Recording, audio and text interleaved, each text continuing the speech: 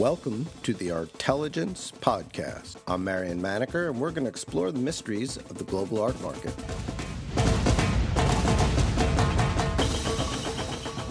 After a brief hiatus for Thanksgiving dinner, I sat down with David Norman to discuss the New York Impressionist and Modern sales. David, we've just witnessed, by my numbers, a little over $620 million in Impressionist and Modern sales at all three auction houses. And I wanted to get your sense after, digesting your Thanksgiving turkey. How do you feel about the New York sales cycle? Oh, it's great to talk to you, Marion. And yeah, it's a lot less fattening digesting auction numbers than turkeys. I feel good overall about the market because taken in total with the post-war sales, tremendous amount of art was once again absorbed. There was a high volume, there was high value, and in many cases there were record prices and there was really feverish bidding. However, the Impressionist and Modern market continues to underperform against the post-war art. Both Sotheby's and Christie's evening sales came in at a few percentages, below the cumulative pre-sale low estimate. When you total up those works that sold at the low estimate or below or even bought in, you might even be approaching half of these sales, kind of falling on the weak performing spectrum.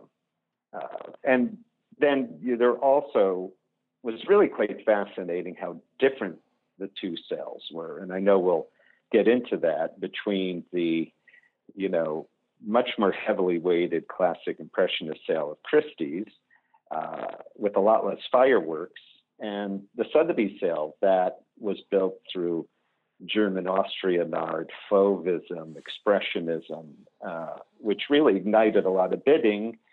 And yet, in the end of the day, the sales performances were pretty close. Sotheby's had an even higher unsold rate. Each house had a painful turkey, the Van Gogh at Christie's and the Marston Hartley at Sotheby's. But overall, I would say the market continues to absorb a lot of art. There were a lot less stars this season.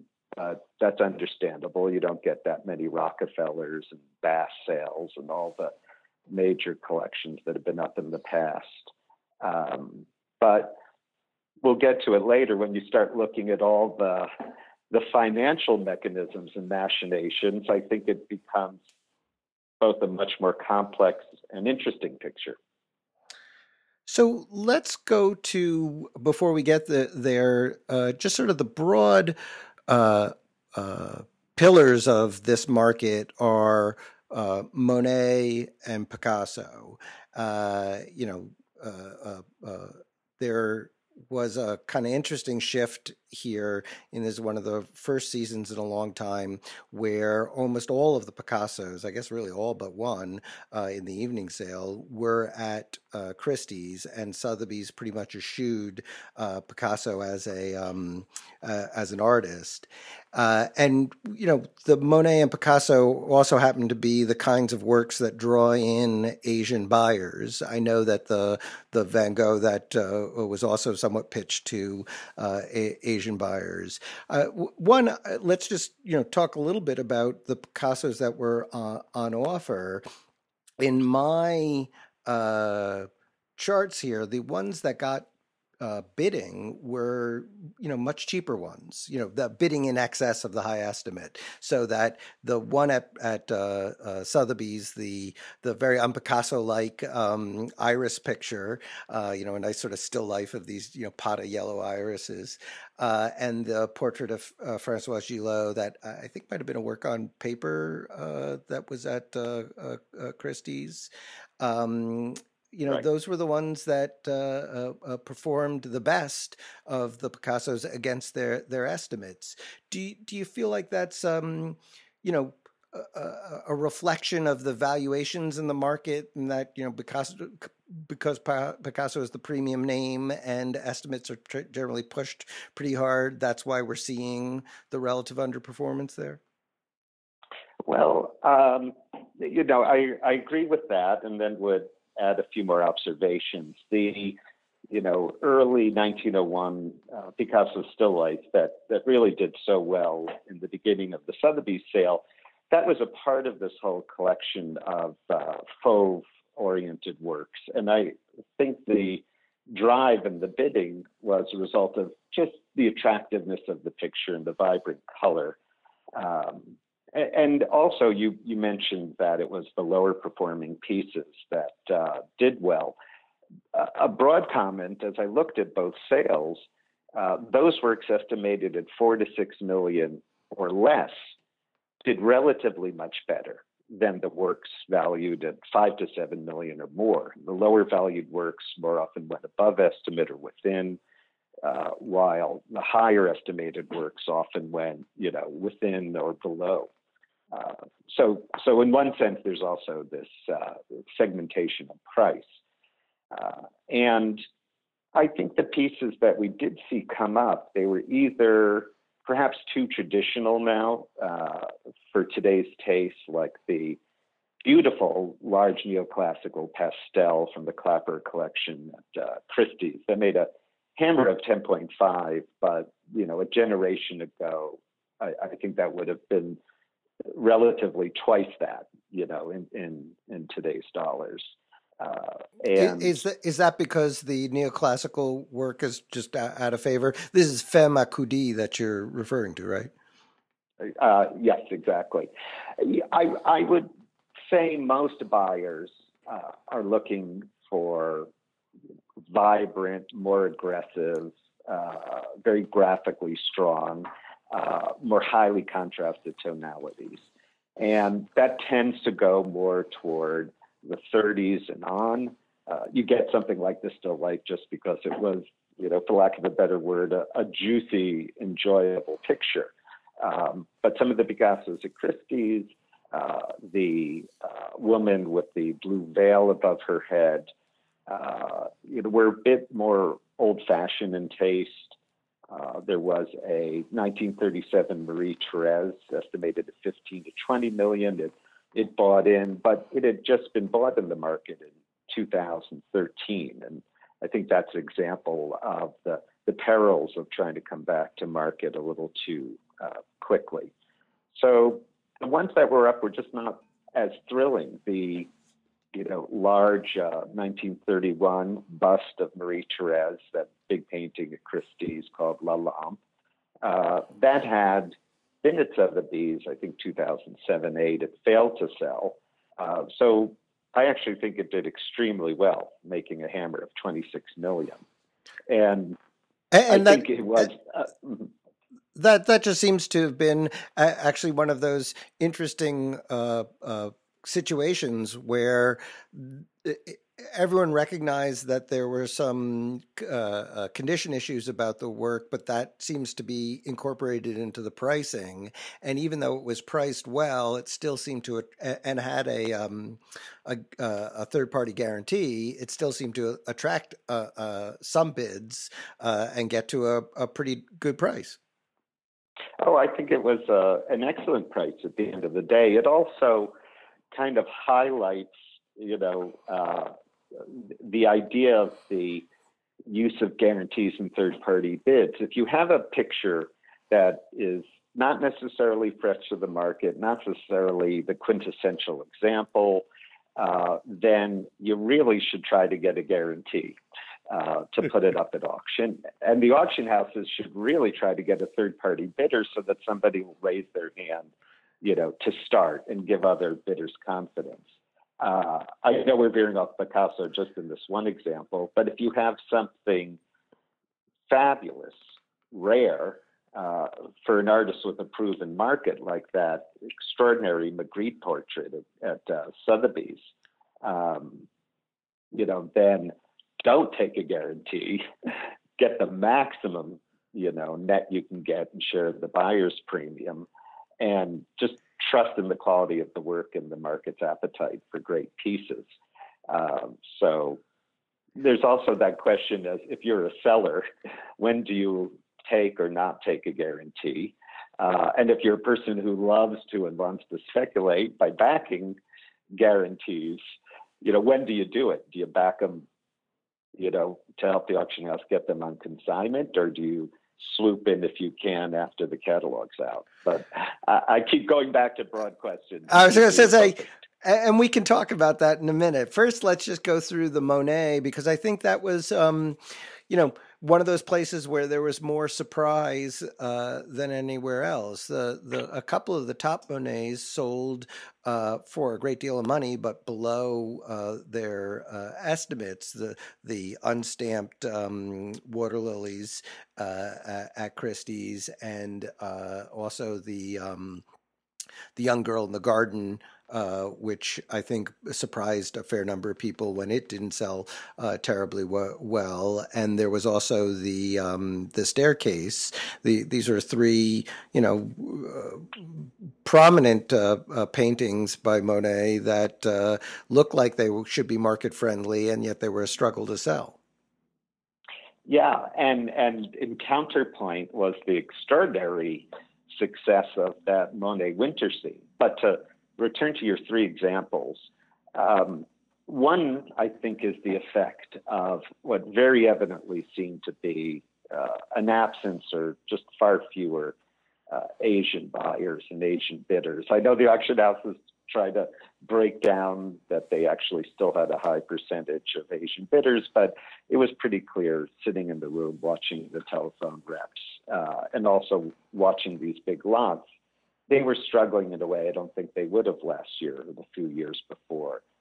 The Monet Water Lily, I don't find a surprise. It was a bit of an anemic work, and it really looked like Adrian just got that sold to the one bidder on the phone, Elaine.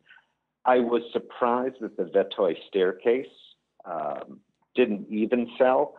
I think that's, again, going to be a reflection of a certain changing taste in terms of what people want in Monet.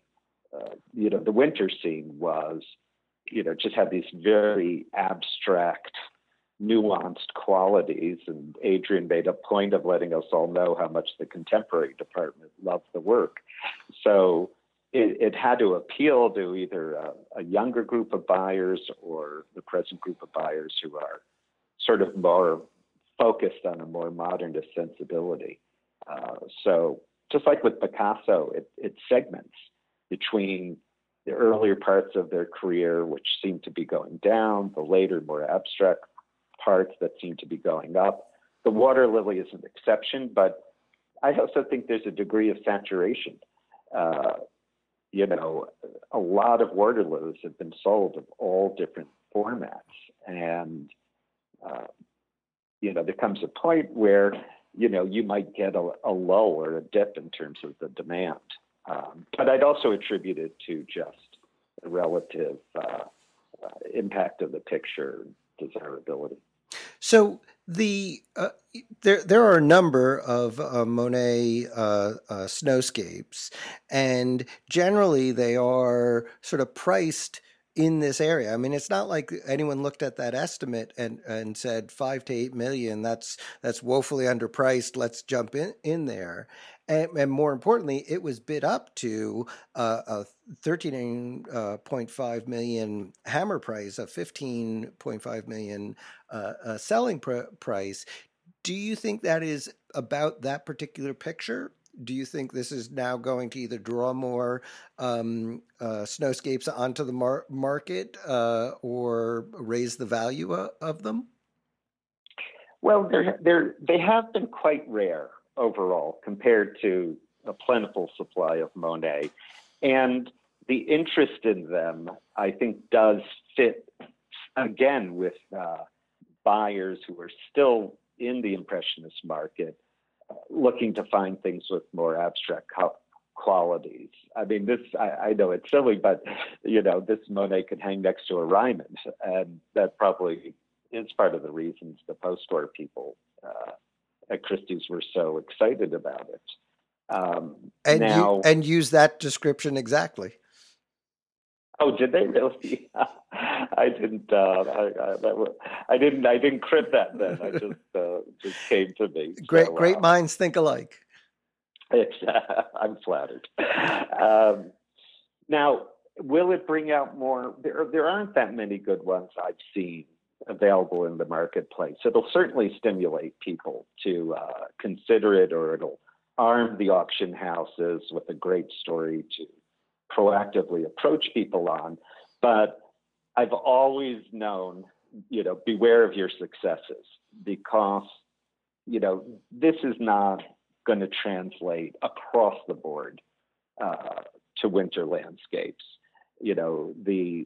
The tide isn't going to raise all boats uniformly, but it is going to start to reset the owner's expectations. And I'm sure, as much as it's a great story to pitch for someone to sell, it also creates a greater challenge to bring things to market at a reasonable estimate, which will be successful again. Now that makes sense, and it's very clear that Sotheby's took a kind of specific approach this season to, zigging where Christie's had zagged, and building a sale that was very much of different sorts of material. Works by Jean Arp, all of the Josephowitz works, a lot of German expressionist works and all. I mean, it was a very different sale, and seemed to perform well because it was I wouldn't say non-competitive, but sort of offering a different kind of material to the market.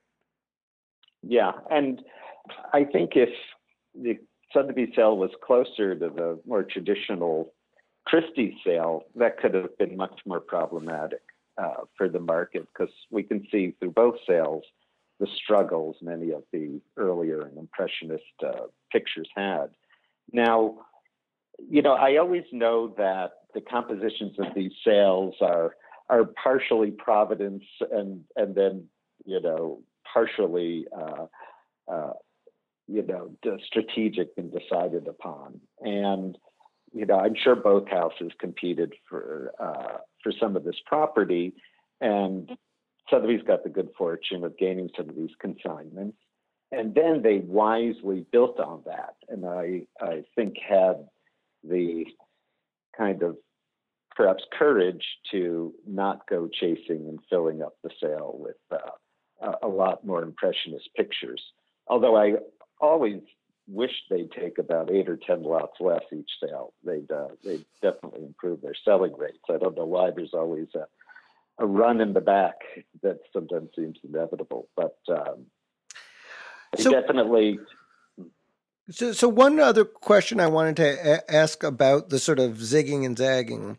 One of the main features of that week was the Ebsworth collection, which, being a collection of American art, split between some very prominent American contemporary pictures, and then a great deal of what is American modern art.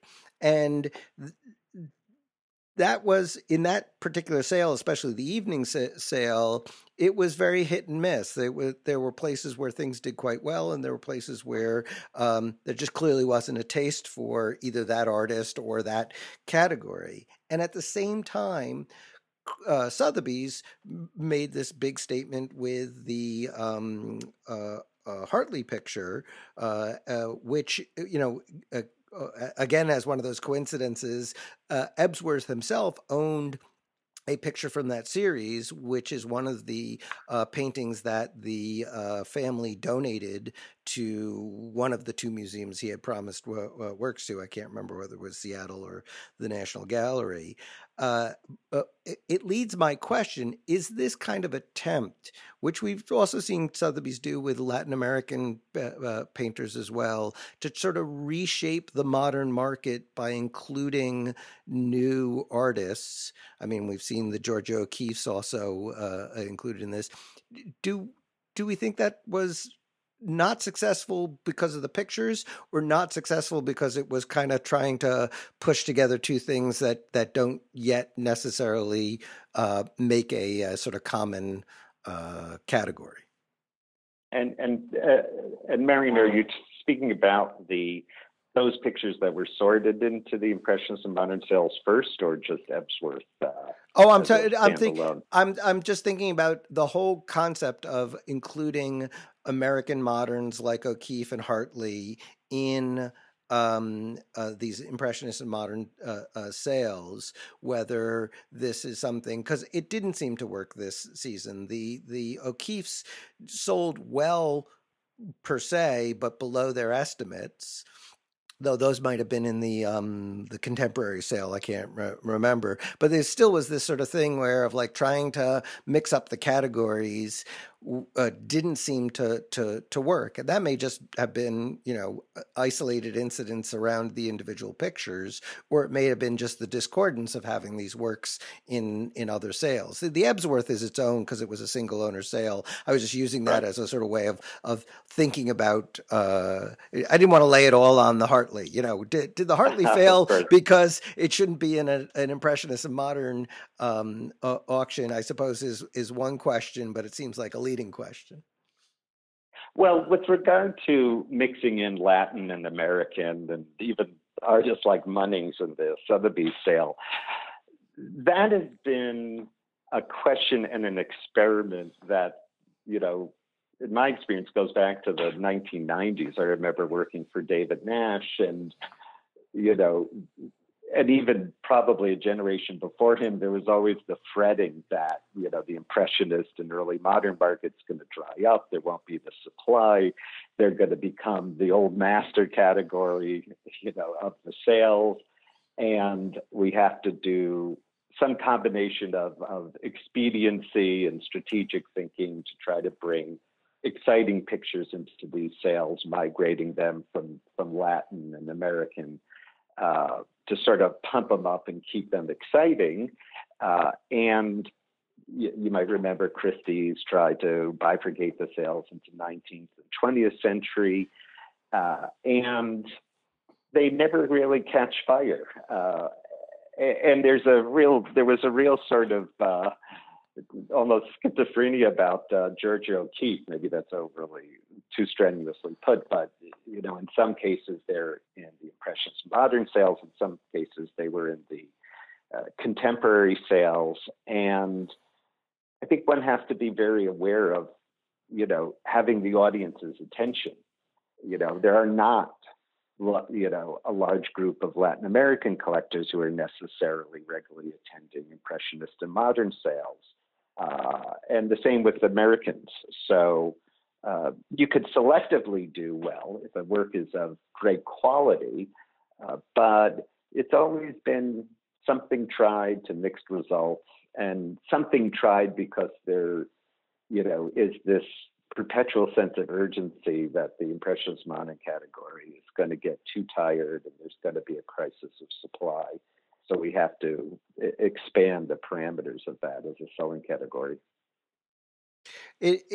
Having put everything into one week almost seems like there is the sort of desire to merge the sales even further.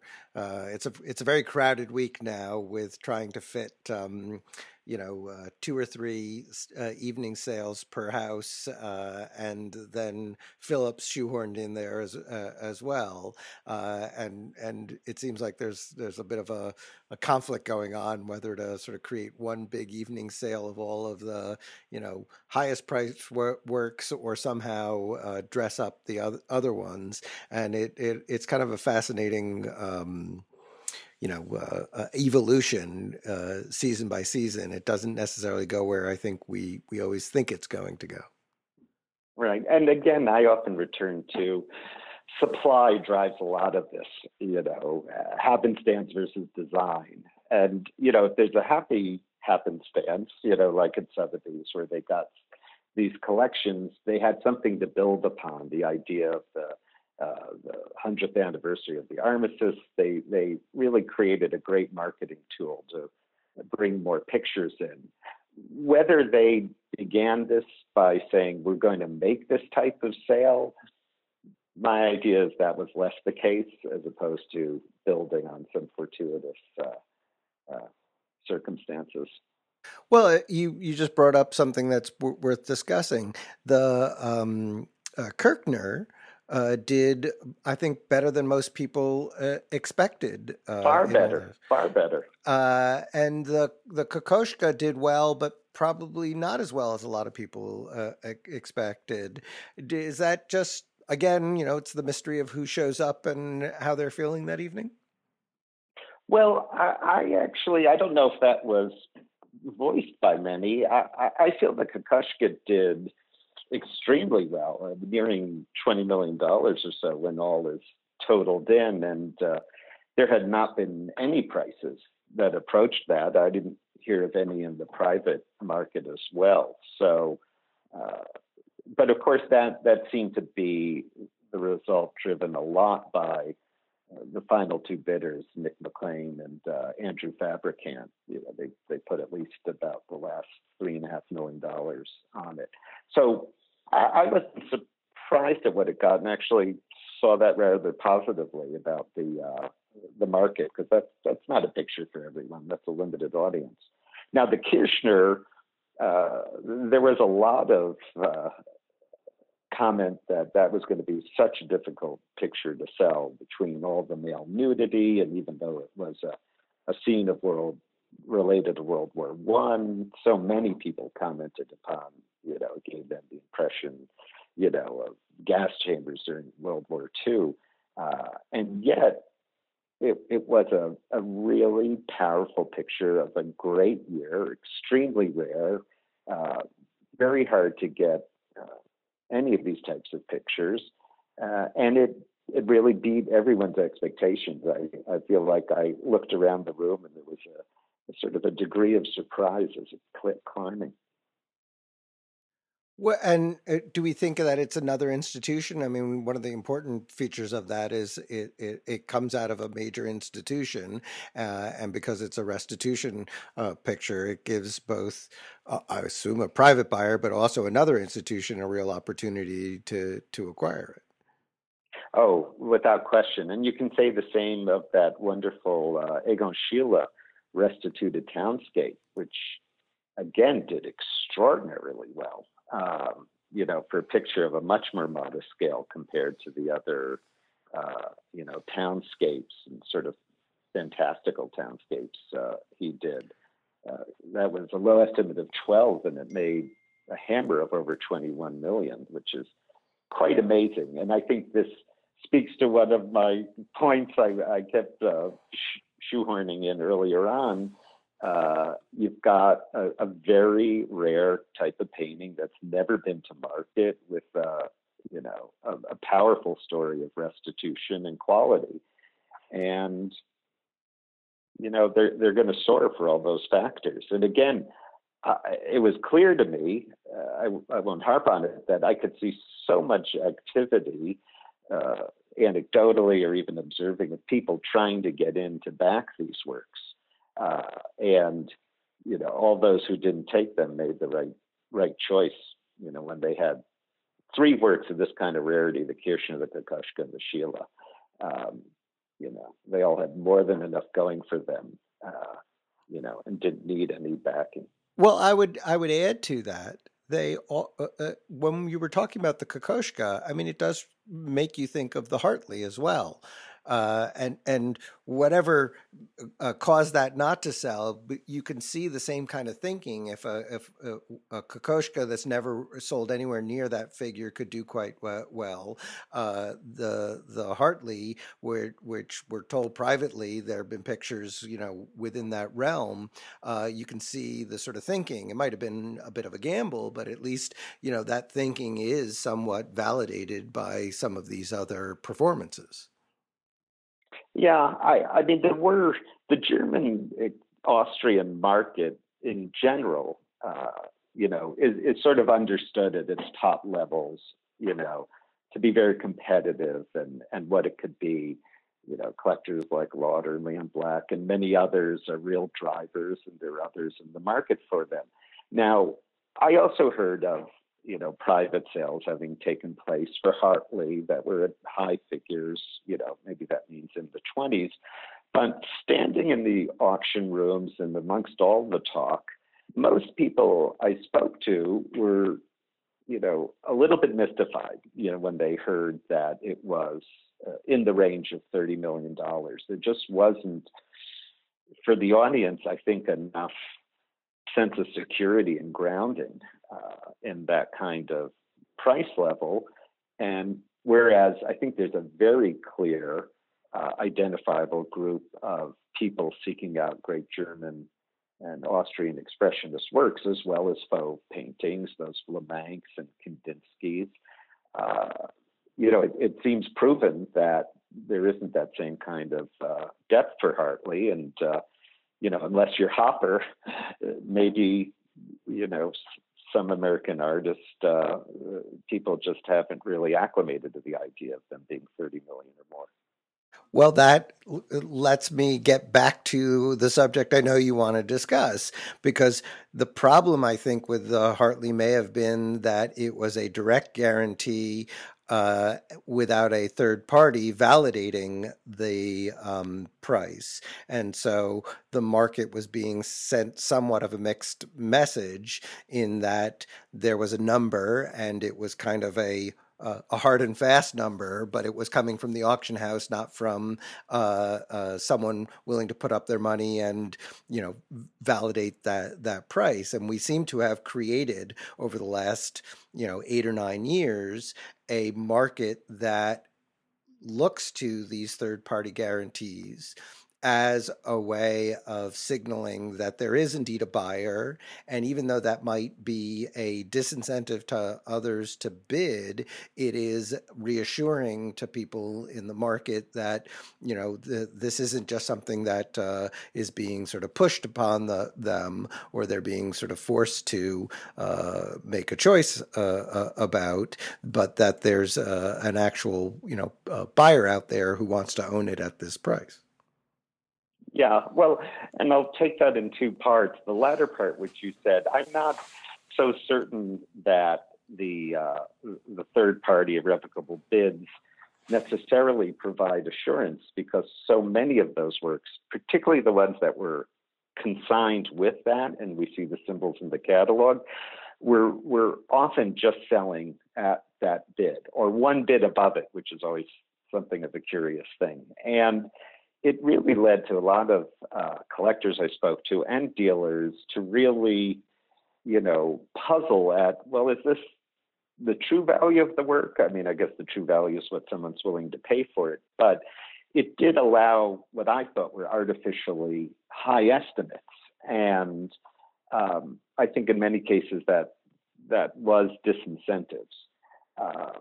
But, the flip side is, it does signal that somebody was willing to pay the price. But it is a bit murkier, and it's not so straightforward. And I'm not sure all of these equally engender confidence in the market.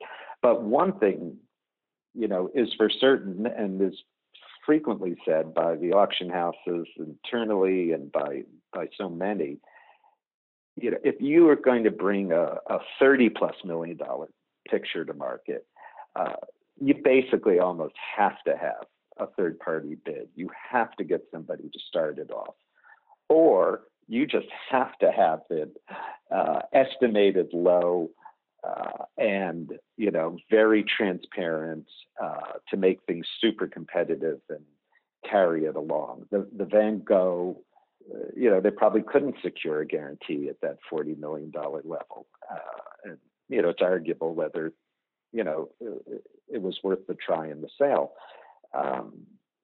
But you get something, I know it's not necessarily our topic, but you get something big and powerful like the Hockney, where the seller picked the bold move of just saying no reserve. It was a come on. People were going to jump into the market. It was a well calculated risk. But unless you have somebody really willing to do that, really open it up, I think the auctioneers continually believe and learn from certain experiences like the Hartley and the Van Gogh, less costly on the Van Gogh, is these days you have to lock in a bidder if you're going to bring something that valuable to the market. Well, you have some experience with things of that value. And I think raising the Hockney is an interesting case in all of this. I mean, there is a work that its sale is far out of register of other sales. And of course, there are not very many works from this period that sell. And certainly since Hockney's market has exploded. So you can argue what the right price is. And it certainly seems that the announcing that it was a no reserve auction was a signal that there was some resistance, or at least the impression that there was some resistance on bidders' parts to participate for whatever reason, being cautious or not, and like the Munch Scream that you sold a number of years ago, there's a good chance that this price will remain a bit of an outlier to the rest of Hockney's market. I mean, we'll see going forward whether it has an effect on the broader market. Certainly in the case of the Munch that you sold for $120 million, the Munch market has advanced since then, but not at the same rate that would have suggested. The Scream selling at 120 didn't make several other Munchs now worth, and people tried, now worth significantly more than what had been paid for them a few years before. Yeah, no, if it's a matured market, an artist that's been appearing for years, the single extraordinary sale going above estimate doesn't pull, all the works along with it. Now, if you're in the post-war market, years ago, Christopher Wool or Kerry James Marshall or any number of these artists, where all of a sudden there's a really big leap up in prices against estimates, that will draw it up. People will see that as a market ripe for a rise, for speculation, investment, and so on. And Marion, if I may return briefly to the Munch, because when I thought about the Hockney and that strategy, it immediately made me think of not just the Munch we have, the Scream, but also the Giacometti bronze of the Chariot. And what object lessons both of those were about how do you handle a very highly valued work at auction, particularly ones where there's going to be a tremendous amount of speculation, either overconfidence or puzzlement about the pricing. So with the Munch, the owner had always believed it was worth in excess of $100 million. We did too. But we went without estimate. And by the day or two before the sale, the owner took the bold move of allowing a very relatively low reserve. It allowed all of us to really go out, not just encourage people, but really secure bids and get the ball rolling. So then there was a natural momentum and a confidence that just took it up and up and up. With the Giacometti Chariot, Sotheby's, we'd guaranteed it.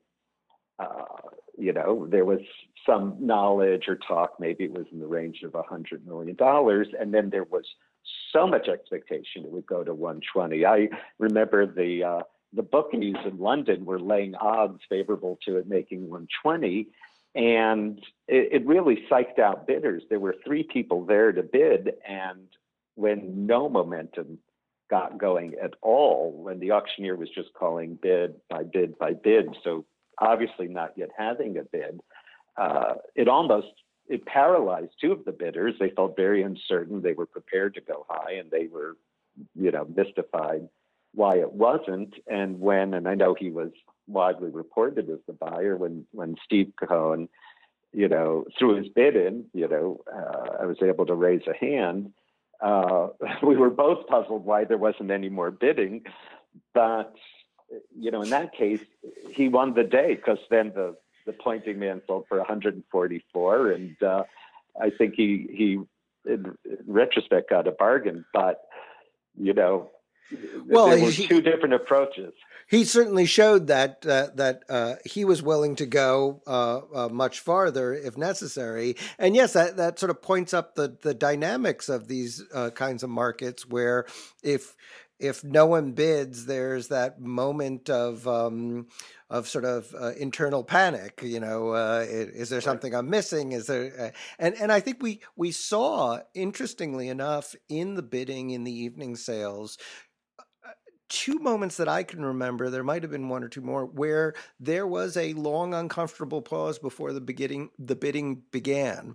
And you can read it whatever you want into that. Sometimes it feels like it's, that panic moment that maybe this isn't worth pursuing. Maybe it's also just a certain amount of, the buyers being on strike and no one wanting to be the first one to make the move on it. But it was just interesting that set kind of the tone of the market, that people were willing to wait. No one felt like they absolutely had to jump in or would, miss their chance.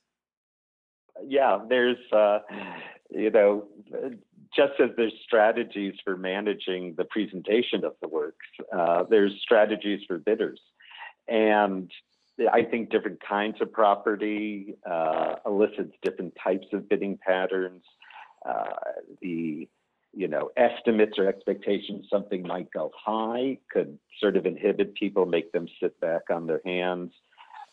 A work with what's perceived as a very reasonable estimate, again, like the Magritte at Sotheby's, or some of the well-performing lots at Christie's, people don't even bother to be coy. They already sense it's going to be a horse race. But yeah, it's very nuanced, and it shifts from lot to lot. And one's heart really goes out sometimes to the auctioneer when they are trying their best to find that one bid. And, you watch them and you can tell that they are even expecting some of their colleagues on phone banks to bid. They must have had meetings before the sale starts. And I could see, Adrian Meyer or, several of the other auctioneers you see just looking at the phone banks. It's very clear they have an expectation a bid might come.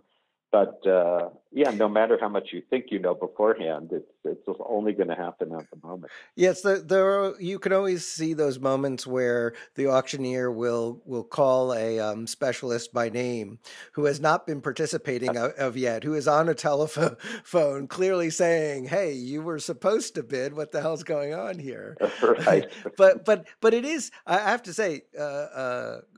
The measure of a really good auctioneer is not the white glove sale, though I'm sure that's an achievement and all. It is watching a good auctioneer suffer through a rout and maintain their composure, keep the thing moving along, and not display the kind of panic that any mere mortal would feel, being the center of attention, having this thing rest upon them and all. And though I guess you wouldn't wish that on anyone, it really is always kind of fascinating to watch when someone sort of toughs it out through a hard sale and manages all of those various pressures. And that's where their mettle is really tested. And if the sale's going to do great, the auctioneer's job's a lot easier. He's just got to keep his increments straight and sort of maintain control. But when you hit these pieces that you either expect to be problematic or you're surprised on the spot that they're problematic, you really gotta, you just can't signal the fear. You got to maintain a pace. You got to maintain a sense of feeling confident and expecting the work. Again, I think Adrian did a wonderful job. UC does, Ollie Barker does, but it takes a lot of time in that rostrum. And, even though everyone, wishes to sometimes have that star turn to be the center of the goings on, there's a lot of unenviable moments, an auctioneer has to work their way through. Well, on that note, with the pep talk about surviving adversity, I think that's a good place to stop. David, thank you for giving us a lesson in moral courage. Well, Marion, it is always a pleasure. I always look forward to our post-sale wrap-ups. Thank you. Thank you for listening to the Artelligence Podcast. Visit us at artmarketmonitor.com.